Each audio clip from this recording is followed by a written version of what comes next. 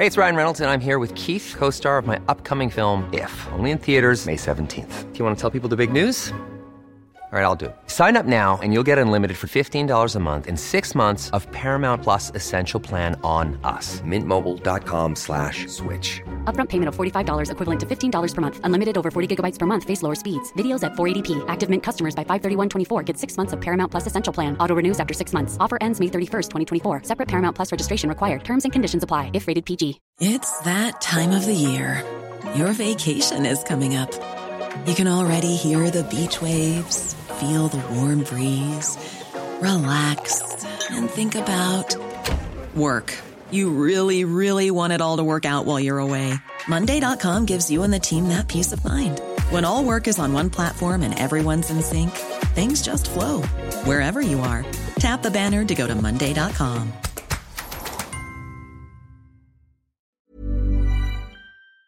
You're listening to The Sound of London. This is Londonist Out Loud. I'm Quentin Woolf and I'm alive. And that's good news as far as I'm concerned every day, but even more so given our recording location this week, which is at a spot that's got 2 6-inch turret guns on a Royal Navy light cruiser pointed at it. You can safely consider yourself a true London nerd if you already know the location for this week's show.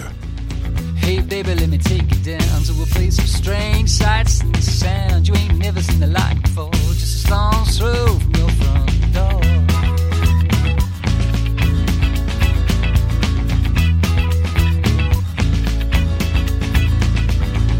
Hey baby, step out with me, see a piece of the air, land and the sea. Some creep, some saw, down the road, jam brag store. My heart aches for some far off place.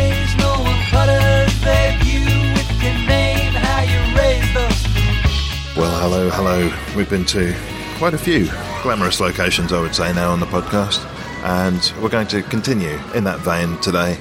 We've come to the luxurious, opulent surroundings of Scratchwood Services on the M1, with me huddled into a corner over a tiny table with a takeaway salad, Matt Brown, the editor-at-large at Londonist and author of a tome that we're going to be exploring today. Hi, Matt. Hi there, how are you doing? Yeah, I'm all right. What are we doing here? I'm really super excited to be here, actually. I'm probably the only person who's ever been excited to come to Scratchwood for several reasons. First of all, it's not actually called Scratchwood anymore. It's the London Gateway Services.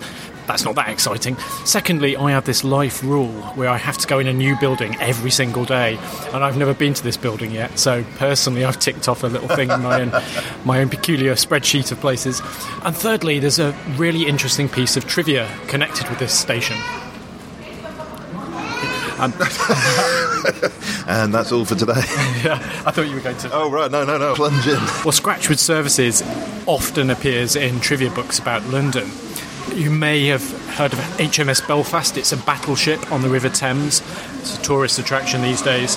And it's said that the guns of HMS Belfast point at Scratchwood service station. So we're actually under fire right now, or potentially under fire from these guns. Now, HMS Belfast is open to the public, isn't it? And I know are particularly keen on inviting little children to come and mess around with the gun turrets. We could be executed by a toddler. On the podcast as well. Wouldn't that make for good radio? Yes, or that presumes that the editing is all going to get done nicely even after our demise. A word or two to describe the surroundings here. Imagine a crossroads of franchise stores, Waitrose, WH Smith, Subway. Add in a sprinkling of pay-to-use cash machines and a little corner there for anybody who can't manage to go 3 miles out of London without playing a slot machine. It is a particularly peculiar place, especially when you think about the location. We're only just outside London. In fact, we're technically in London still here. Why would you choose to stop on the motorway so soon after leaving or so close to your destination of London? I've never quite understood the purpose behind this station. And we looked up Scratchwood as well to try and find out a little bit about it, and it's got a bit of a peculiar history as well. Yeah, I don't know the full details of this, but I understand that shortly after the Second World War there was going to be another major road cutting through the area, and the roundabout that leads off the M1 to this station would have been a major crossroads, a major interchange, and perhaps that's why the service station was built here in the first place. We also discovered this was a prime spot apparently for paying respects to Princess Di as her funeral cortege passed by. Yeah, was that back in 97 or something? This is all according to Wikipedia, it should be said, citation needed. but lots of people gathered here in 97 to watch the funeral go past on the M1.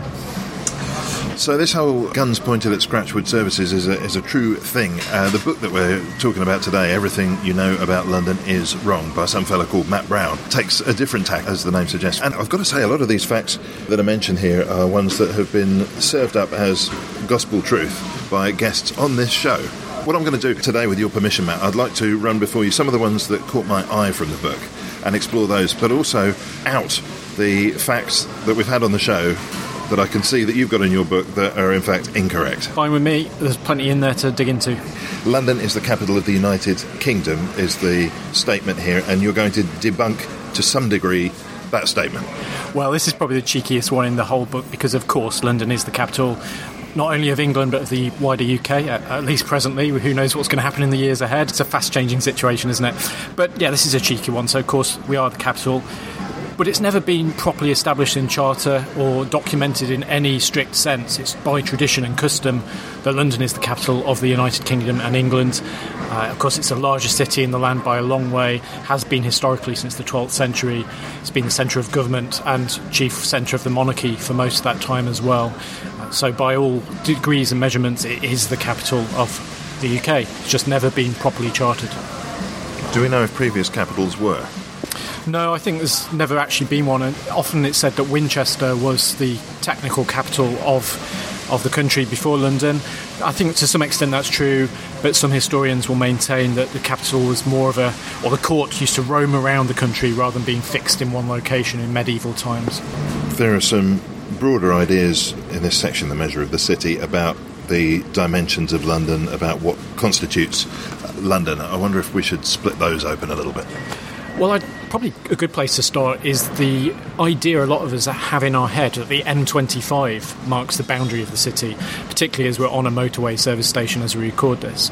So the M25, it's a good kind of, broadly speaking, measure of London.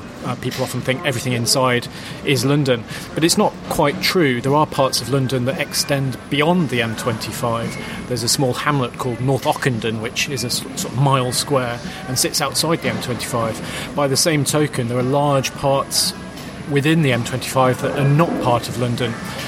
The place I live, Boreham Wood, a very sizable conurbation inside the M25 but not part of London. Same is true of places like Watford and parts of Dartford and other places around the circle. And if London's status is by convention, then by what measure are these areas that you're mentioning not part of London?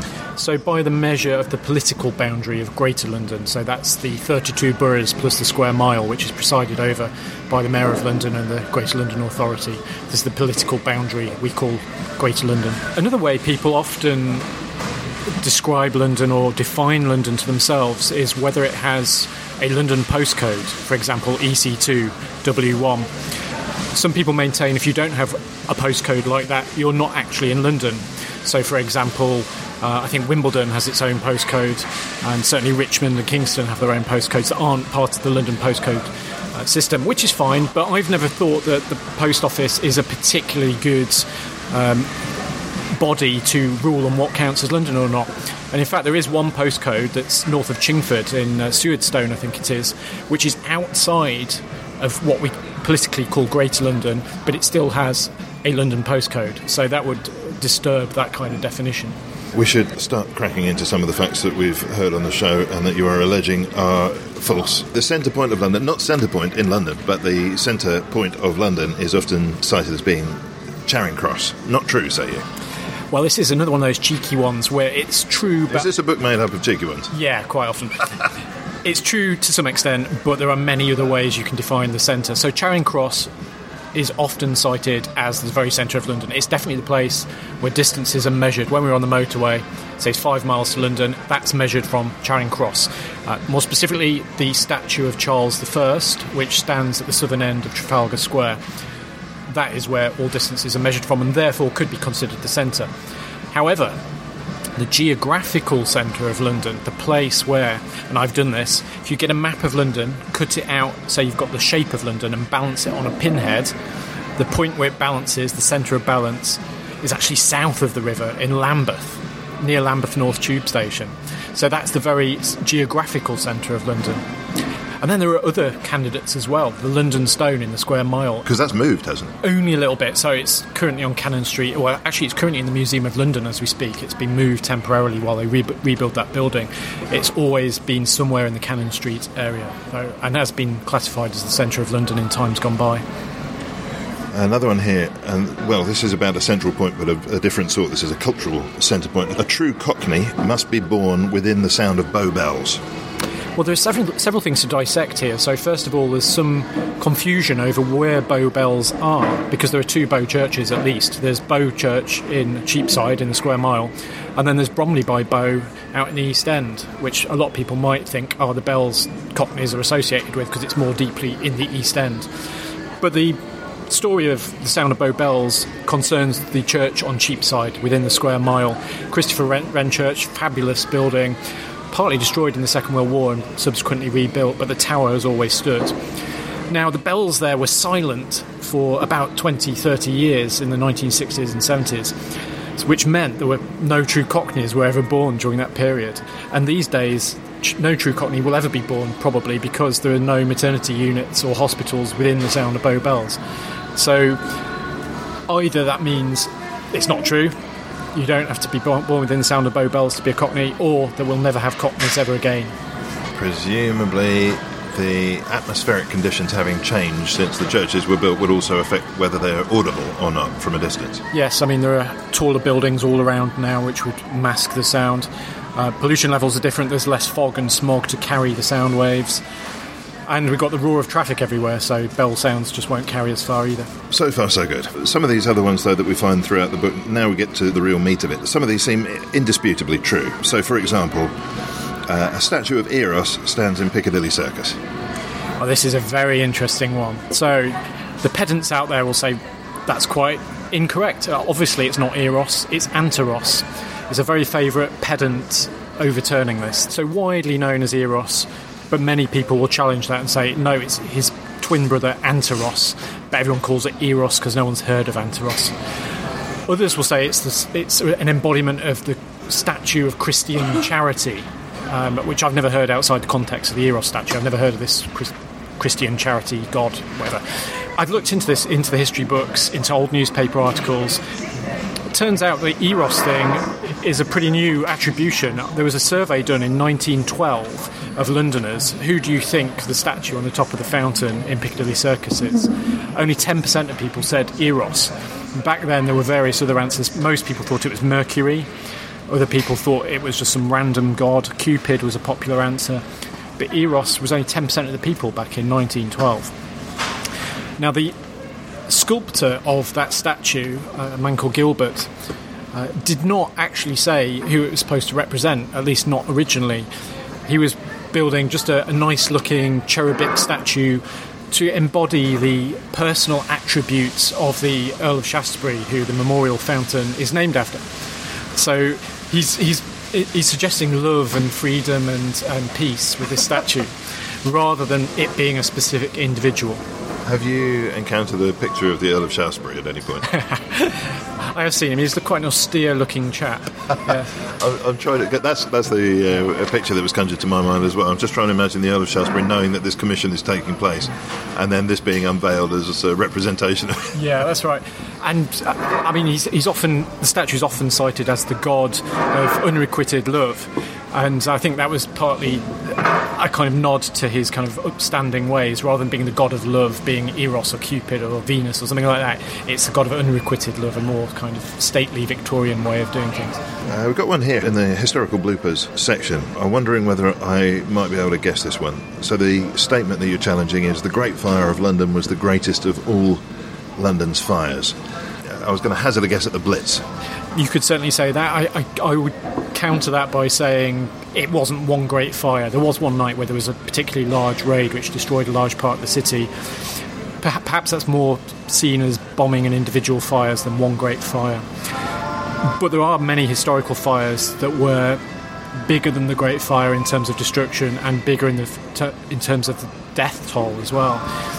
So the Great Fire, as far as we know, only killed 6 people. It was probably more, we can't be sure. The historical, you can imagine the chaos that must have ensued. There weren't proper records kept, but the official figure is 6. Now, the biggest tragedy in London's history of any type happened in the 13th century, and it was a fire in the London Bridge area. It actually took root in Southwark. People rushed onto London Bridge to observe this fire, which was already killing people in Southwark. And the wind blew embers across the Thames, setting fire to the north end of the bridge. So now the bridge is on fire at both ends with thousands of people on it, and people at both ends are also in properties that were on fire. The records of the day, and again, it's so long ago, they're a bit sketchy, but they suggest about 3,000 people died in that fire in just one small area of London. We can't be sure of the figures, but it would have been hundreds and hundreds, probably. They didn't just burn to death, choked to death, crushed to death, jumping into the river and drowning, dying in lots of ways. But that was certainly a higher death toll than the Great Fire. Philip, I need to counter this with something cheerier. Dick Whittington. Well, now, I don't know anything about Dick Whittington except that he had a cat and he was Lord Mayor of London. And I'm not sure... One of the things I've noticed with some of the statements that you're challenging here is that we've got to be a bit cute about the precise language that's being used. So the statement, as you put it, is Dick Whittington was a lowly farmer's boy who became Lord Mayor of London 3 times with help from his cat. Yes, I'm kind of putting up there the pantomime straw man to knock down. There was a Dick Whittington, a Richard Whittington character in real life. He was a historical character, and he was Lord Mayor. He was Lord Mayor 4 times rather than three times, often said in the myth. He wasn't a poor boy from the countryside. He was quite a well-to-do son of a squire. I believe his father was maybe also an MP, maybe even ennobled, I can't quite remember. He came from a wealthy Gloucestershire family, so he wasn't some kind of country bumpkin. And his cat, it's obviously we don't know for sure whether he had a cat, but it is such a large part of the Whittington myth that it's worth looking, is there any evidence? And there is no real strong evidence that he ever had a cat or was ever associated with a cat in his own lifetime. Why would that become part of mythology anyway? I mean, lots of people have cats. Yeah, I guess even more so back then when rats and mice were more of a problem than they are now. I don't know, to be honest. I think it was one of those legends that grew into a fairy tale as time went on. I sort of feel like in order for that to take root, he would have either had to carry his cat around with him all the time, or the cat would have had to have achieved something by itself. Well, certainly, if he did have a cat, it wasn't the cat that made his fortune, as it is in the pantomime. You may remember the story where the cat goes off on a sea voyage and becomes chief rat catcher on a ship, and therefore the captain of the ship rewards Dick Whittington with lots of money when he comes back loaded with silks and spices. Obviously, that side didn't happen.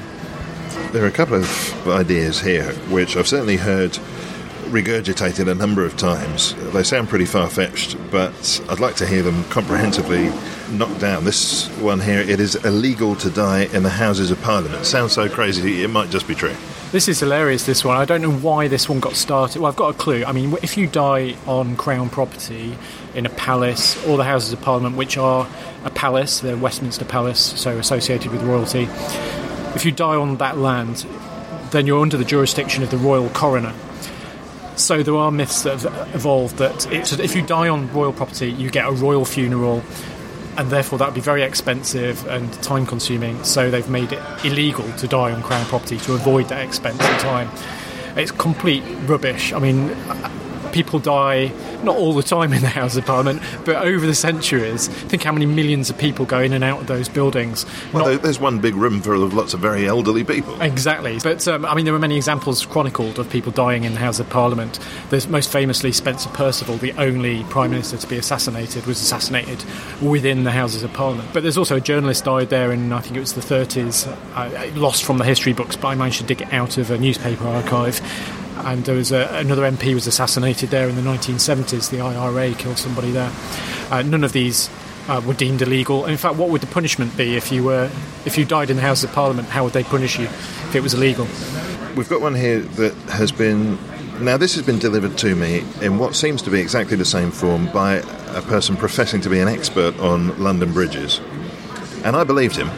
And I wonder if there's a trick in the wording. The way this is phrased is, Old London Bridge was sold to a gullible American who thought he was buying Tower Bridge.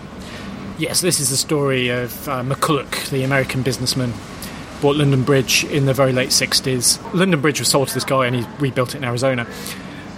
The myth is that he thought he was buying Tower Bridge, but there's lots and lots of evidence that he knew perfectly well what he was buying. Most saliently, the City of London, who sold the bridge, produced a full-colour glossy brochure to prospective buyers showing them exactly what they were buying. And if you're going to invest millions and millions in a structure like that, you're not going to bypass all that literature and not make inquiries, are you?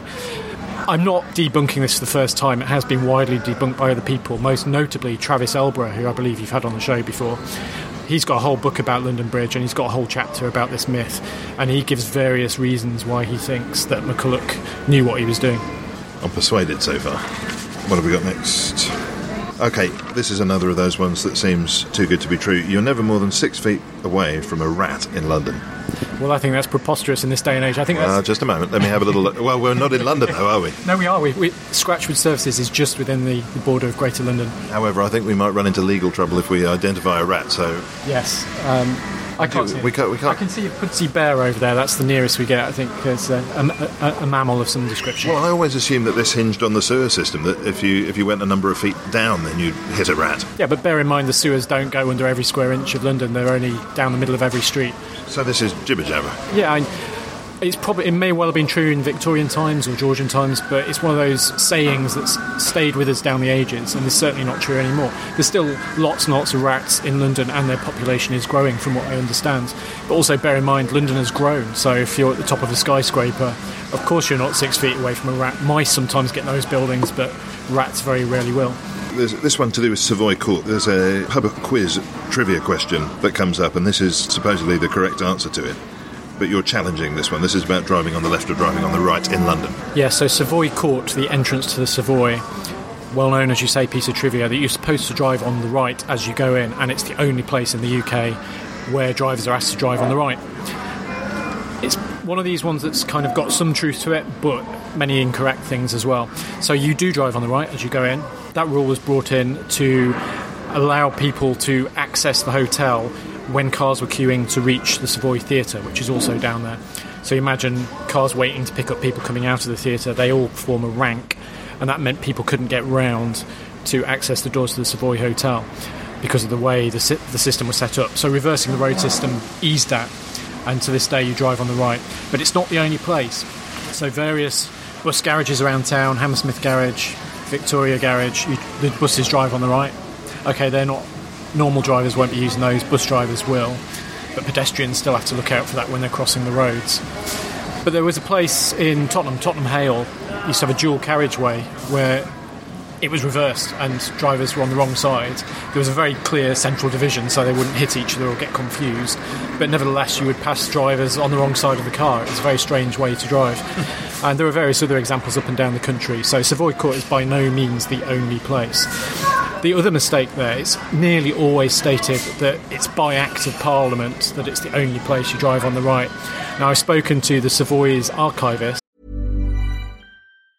If you thought the only way to get a more defined jawline with natural-looking results was through surgery, think again. Juvederm Volux XC is a non-surgical injectable gel filler that improves moderate to severe loss of jawline definition and can help you achieve natural-looking results with little downtime. Even better, this improved definition lasts up to 1 year with optimal treatment. No maintenance required. Improve jawline definition for a smooth, sculpted look with Juvederm Volux XC. For important safety information and to find a licensed specialist, visit Juvederm.com. That's JUVEDERM.com. Not for people with severe allergic reactions, allergies to lidocaine, or the proteins used in Juvederm. Common side effects include injection site redness, swelling, pain, tenderness, firmness, lumps, bumps, bruising, discoloration, or itching. There's a risk of unintentional injection into a blood vessel, which can cause vision abnormalities, blindness, stroke, temporary scabs, or scarring. Talk to a licensed specialist to find out if it's right for you. Hey, I'm Ryan Reynolds. Recently, I asked Mint Mobile's legal team if big wireless companies are allowed to raise prices due to inflation.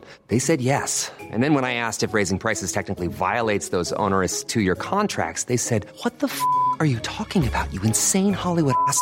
So to recap, we're cutting the price of Mint Unlimited from $30 a month to just $15 a month. Give it a try at mintmobile.com/switch. $45 up front for 3 months plus taxes and fees. Promo rate for new customers for limited time. Unlimited more than 40 gigabytes per month. Slows full terms at mintmobile.com. Hey, it's Ryan Reynolds, and I'm here with Keith, co-star of my upcoming film, If, only in theaters May 17th. Do you want to tell people the big news?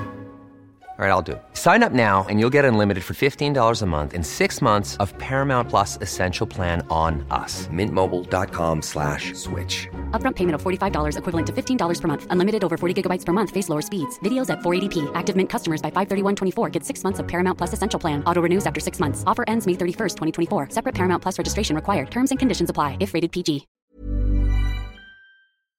And the hotel has its own archivist. Interesting job. And she assures me there is no Act of Parliament saying this, and I've looked through the record books, I can't see anything. So that part of the myth is also made up. It's something the Savoy themselves insisted, rather than it being a government stipulation. So, out of curiosity, how easy is that to find out the non-existence of a particular rule? Not too hard. All of these acts and anything government is pretty much digitised and online or in archives and easy to search now by keyword. And also, I mean, the date of the supposed act is also often given, so you can check that date and years around it, in particular, to see if you can find it. There is one particular string of facts and one particular guest who comes to mind in association with them. I'm not going to out him. There's a particular listener called HH Geek, he goes by in the comment section, and I think that listener will know exactly who I'm referring to. There may be a bit of schadenfreude going on here, I don't know. We have fact number one. Trafalgar Square contains the world's smallest police station. I actually know the commenter you're referring to, actually. Right, so this is another one of those half-truths. So there is something in the, I think it's the southeast corner of Trafalgar Square, which is a hollowed-out pillar, I suppose. In fact, it used to be a solid pillar, and they did hollow it out in the 1920s. And it's a kind of booth, a sort of place someone might stand and watch the square as a security guard or, in this case, a policeman or woman. Now, it has been used by the police over the years, but more as a watchtower rather than a police station. What do we mean by police station? I think for me that needs to have a counter where you can go and report crimes, or maybe a prison cell to hold somebody, some kind of officialdom like that. This has none of that. It's just a pillar. I think it had a phone line for a time, but then you get police boxes, or you used to get police boxes all over the place with phones in them, and you wouldn't call those police stations. So it's on a technicality. I don't think that's a police station. Well, that's not much of a technical. That's actually an enormous error, isn't it? We've got another one here. Ely Place is technically in Cambridgeshire, and you can't be arrested there. Yeah, well, that's certainly not true anymore. It's definitely part of London. I think it's in London Borough of Camden. I don't know where the idea you can't be arrested there comes from. So it used to be said that the Metropolitan... It suggests that you can't get arrested in Cambridge. Yeah, exactly. But it was said that the Metropolitan Police or the City Police couldn't make arrests there because they're not the Cambridgeshire Police. But when did that ever stop police arresting someone? But also I found accounts in newspaper articles. I've actually done some research on this, proper research, rather than just perpetuating the story. And I found several crimes that were committed down that street, and the police just came straight in and arrested people. So, yeah. Of course. One more. London's equestrian statues conform to a hidden code.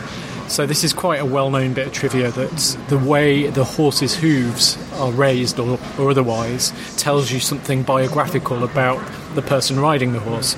So I think if all four legs are down, the person died of natural causes. If the horse is rearing up on two legs, the person died in battle, and the horse has one hoof in the air, the person died potentially of wounds on the battlefield, but not during the military engagement. If the horse has no hooves on the pedestal, then the rider has bigger problems. Yes, or he's plummeting off a cliff or something like that. I did actually analyse all, I think it's like 25 equestrian statues in London. And you didn't really? You'll find them tabulated in the middle of the book with ticks and crosses and whether they subscribe to this code or not. And it's... Can I just interject? Listener, if you've not met Matt Brown before, we should say he is the roving editor-at-large for Londonist, who previously the editor-in-chief. This is pure Matt Brown going on right now. Well, I used to be a scientist, so I do like my tables and graphs and proper data. Only, I know, less than half of them bear any resemblance to this code. I feel a little bit ashamed because the tour guide in question is probably identifiable. If you go back through our record, you might spot some of those facts, and I feel kind of bad, and I feel even worse because the penultimate myth that you debunk is London tour guides are full of rubbish. What kind of a statement is that to have to debunk in the first place, though? Well, that comes when you've read the rest of the book. I've been a bit harsh of certain types of tour guides throughout the book. Which types? I'm not going to name organisations or people or anything, but there are certain... in any profession, you get good tour guides, bad tour guides, and middle-of-the-road tour guides. Well, middle-of-the-road tour guide would soon go out of business through insurance claims, probably.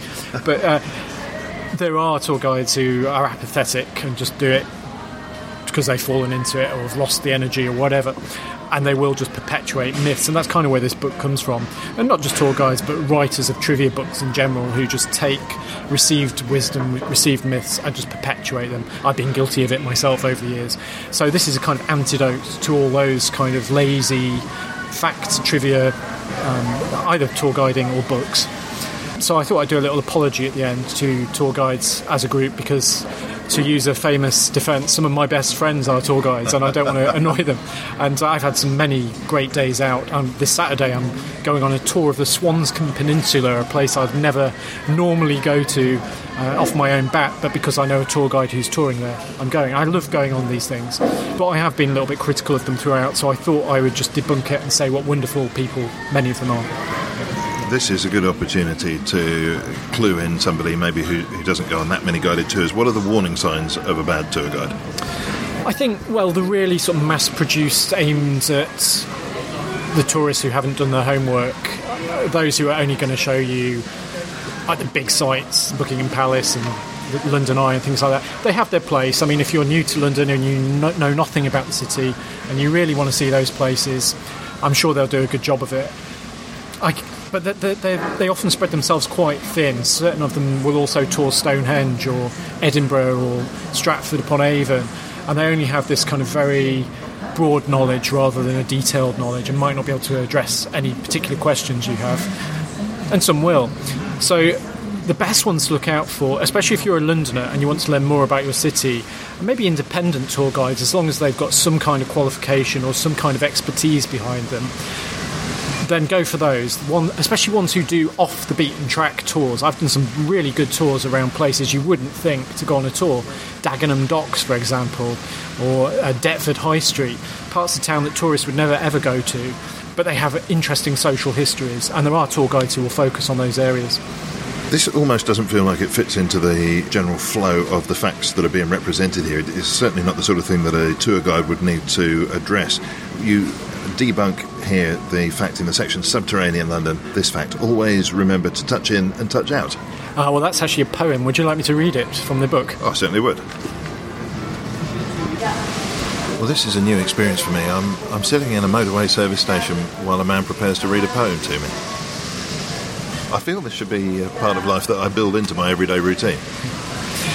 Okay, this one's just a bit of fun. So anyone who's used the tube system will know that we're always encouraged to touch in and touch out whenever we use the system. And it's become a bit of a mantra for Transport for London. But this poem debunks the fact that you should always touch in and touch out, because there are many exceptions. Always touch in and always touch out when using your contactless card. Except on a bus where you only touch in. Remember, it isn't that hard. Always touch in and always touch out when seeking to travel by rail. Except on the tram down Old Croydon Way, where touch-outs would count as a fail. Always touch in and always touch out, but don't touch a thing in the middle. Except if you travel through some outer zones, where pink touchpads add to the riddle. Always touch in and always touch out, your card works on all transport modes. Except on the bikes, to hire one of those, you must stick around with PIN codes. Always touch in and always touch out, you don't need to wait in a line. Except on the Clippers, where tickets are king, you'll need one to ride on the brine. Always touch in and always touch out, you'll soon reach your maximum cap. Except on the Javelin and Thames Cable Car, who both give your wallet a slap. Always touch in and always touch out, you'll find you can board any train. Except for the grouchy old Heathrow Express, conformity is such a pain. Always touch in and always touch out, for Oyster is now here to stay. Except that we're shifting to contactless cards and hipsters all use Apple Pay. That poem has since come out of date because the Clippers, the Thames River boats, they now accept Oyster cards, so you just touch in to use those. It's a perilous business committing ideas and words and facts to paper, isn't it? Because they shift and time does that for you. One of the ones notable here on page 107, Boris Johnson is the Lord Mayor of London, and clearly we're going to be taking apart the idea of him being Lord Mayor as opposed to Mayor, but that whole political landscape has shifted so dramatically. Indeed. I mean, to address the first point, it's often confused, and it is confusing, frankly, isn't it, that we have several mayors in London. Most famously, the Mayor of London, formerly Boris Johnson, now Sadiq Khan. Which reminds me, actually, with the mood in the country as we record this, I think there's one fact here that might well be worth lingering on, which is the following. Before the 1950s, London was very white and very English. Yes, so again, this is one of those half-true ones. Of course, it was far more so than it is today. We've had immigration from all kinds of countries and all kinds of people moving here in the decade since the 50s. But the 50s is often given as a watershed where lots of people would think of it as before that. There was nobody who had any kind of background other than white English in the country, and of course that was certainly not true. The docks in London in particular have brought people from all over the world here for many centuries, and in certain parts of the East End it had been a wide range of peoples throughout all periods of London's history. Even back to Tudor times there would have been people from the Levant and the Middle East, and some even from Africa. So it wouldn't have been an entirely white city. It would have been one of the most multicultural cities in the kingdom and in Europe for a long part of its history. I've been picking out the facts that interest me, and I'm definitely going to jump on a trio of ideas here, all to do with how we articulate stuff around London. Are you pronouncing it wrongly? Spelling and punctuation, and that's not my name, which we could treat all as one. Before we do that, though, which are your favourites here? So my favourite is actually not a particular fact but a building, because it accumulates myths like nothing else, and that building is the Tower of London. You can think of 4 or 5 things people think they know about the Tower that aren't actually true. The most unbelievable, right, we think of it as this place of Tudor executions and blood and tragedy from that era. In fact, more people were executed in the Tower of London in the 20th century than all of the centuries put together. Mostly during the First World War. I think it's 18 or 19 people were put to firing squad, German spies in the First World War, and 1 guy in the Second World War. Added together, that's more than all the Tudor executions and everything since then, just in the 20th century. I find that remarkable. 20th century, the worst time for the Tower. The other thing about the Tower, a lot of people think is true, that the ravens of the Tower, there's this legend goes alongside them that when they flee, the kingdom will fall, and that they've been there since time immemorial as protectors of the Tower. In fact, the myth was made up in the 1940s. There was no myth before that about them fleeing and the Tower crumbling. And indeed, there is no evidence of any ravens being present in the Tower before about 1880. And there's actually an academic paper has been published on this subject. There's a similar myth that attends our current location, which is that if all of the slot machines go unplayed, then Scratchwood services will fall. Could well be true. There's 1 guy playing something in there, so we're okay at the moment. Let's get linguistic. What about these pronunciations? And I hope there's going to be an apostrophe issue going on here somewhere. Well, yeah, so apostrophes are wonderful talking points. I did an article on Londonist a couple of years ago. Should King's Cross have an apostrophe or not? That had something like 20 times more comments than any kind of political or opinion piece we've ever done. People love pedantry over language. King's Cross is particularly interesting. That apostrophe comes and goes over the years with a real freedom. There seems to be no official stance on whether it should or should not. Currently, the apostrophe is enjoying a renaissance. It's usually given. But you've got to go back 20 years and virtually no one uses it.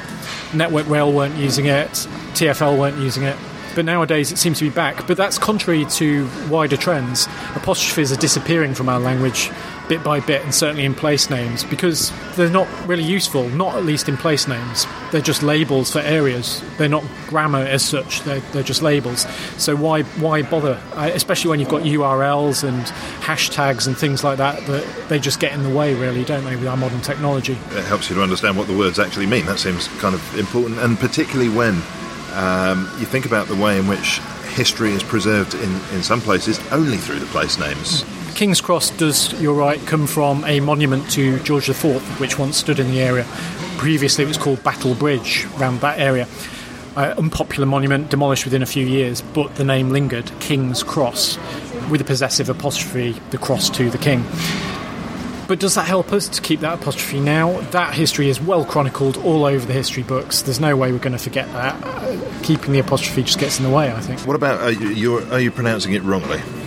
Yes, I've purposely given a slightly grammatically unusual title to that. In fact, I think my editor did that. So London is full of place names. It's one of these cities where we talked about immigration and different nationalities earlier.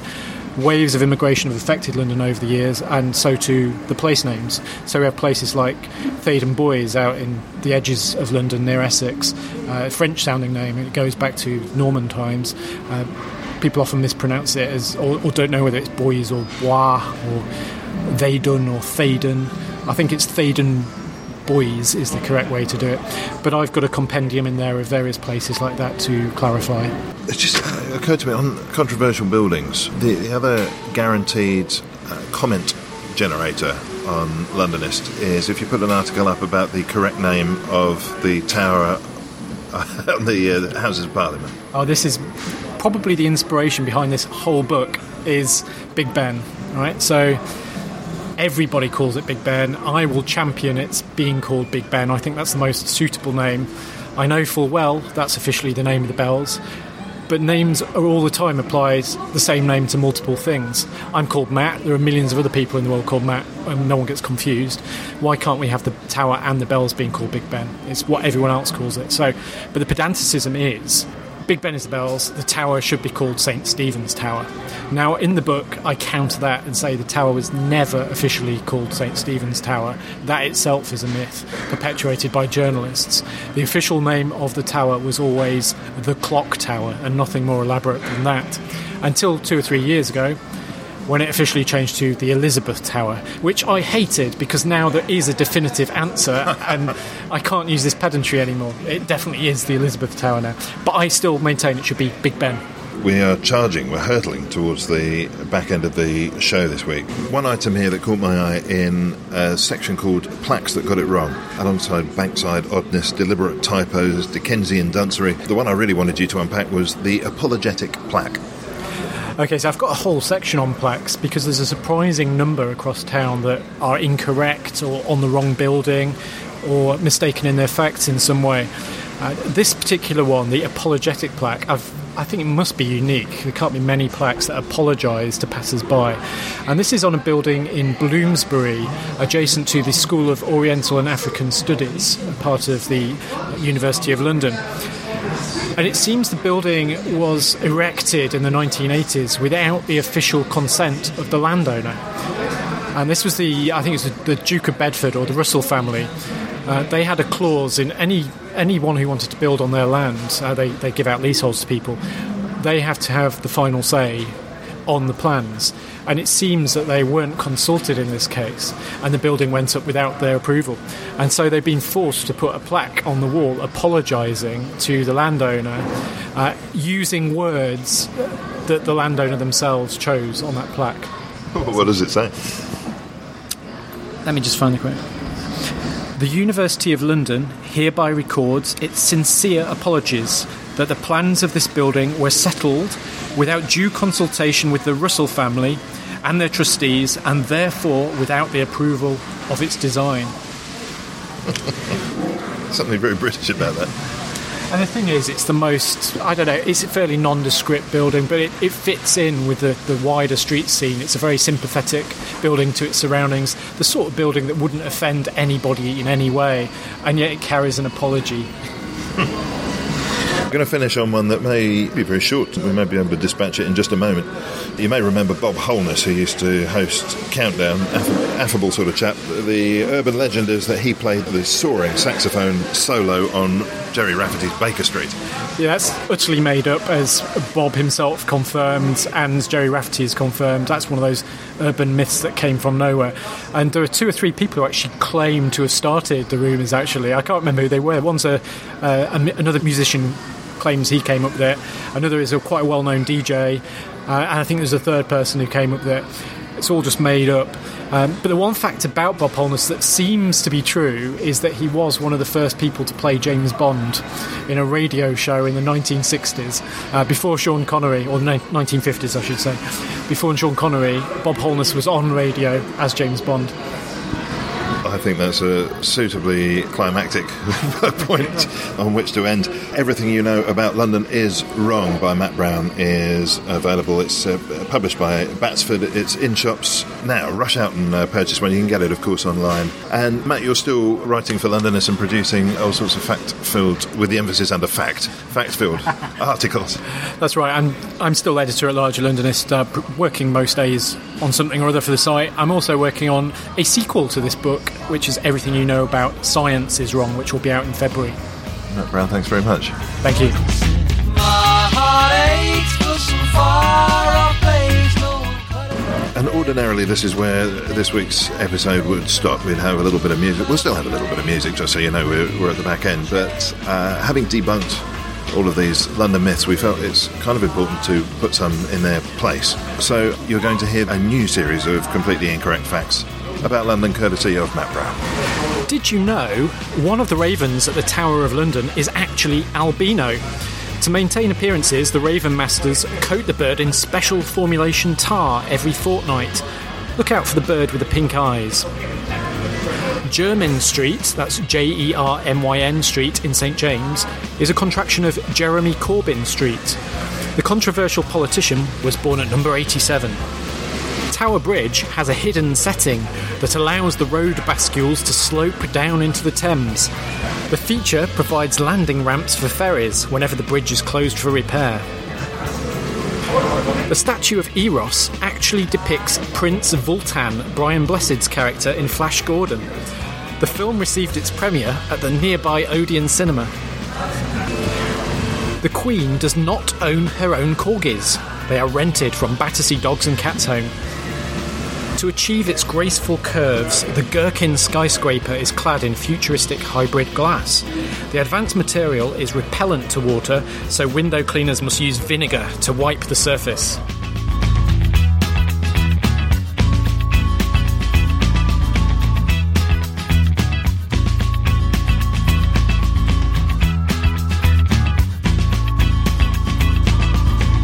Hey baby, let me take you down to a place of strange sights and sounds. You ain't never seen the like before, just a stone's throw from your front door. Even when we're on a budget, we still deserve nice things. Quince is a place to scoop up stunning high-end goods for 50 to 80% less than similar brands. They have buttery soft cashmere sweaters starting at $50, luxurious Italian leather bags, and so much more. Plus, Quince only works with factories that use safe, ethical, and responsible manufacturing. Get the high-end goods you'll love without the high price tag with Quince. Go to quince.com/style for free shipping and 365-day returns. When you make decisions for your company, you look for the no-brainers. If you have a lot of mailing to do, Stamps.com is the ultimate no-brainer. Use the Stamps.com mobile app to mail everything you need to keep your business running with up to 89% off USPS and UPS. Make the same no-brainer decision as over 1 million other businesses with Stamps.com. Use code PROGRAM for a special offer. That's Stamps.com, code PROGRAM.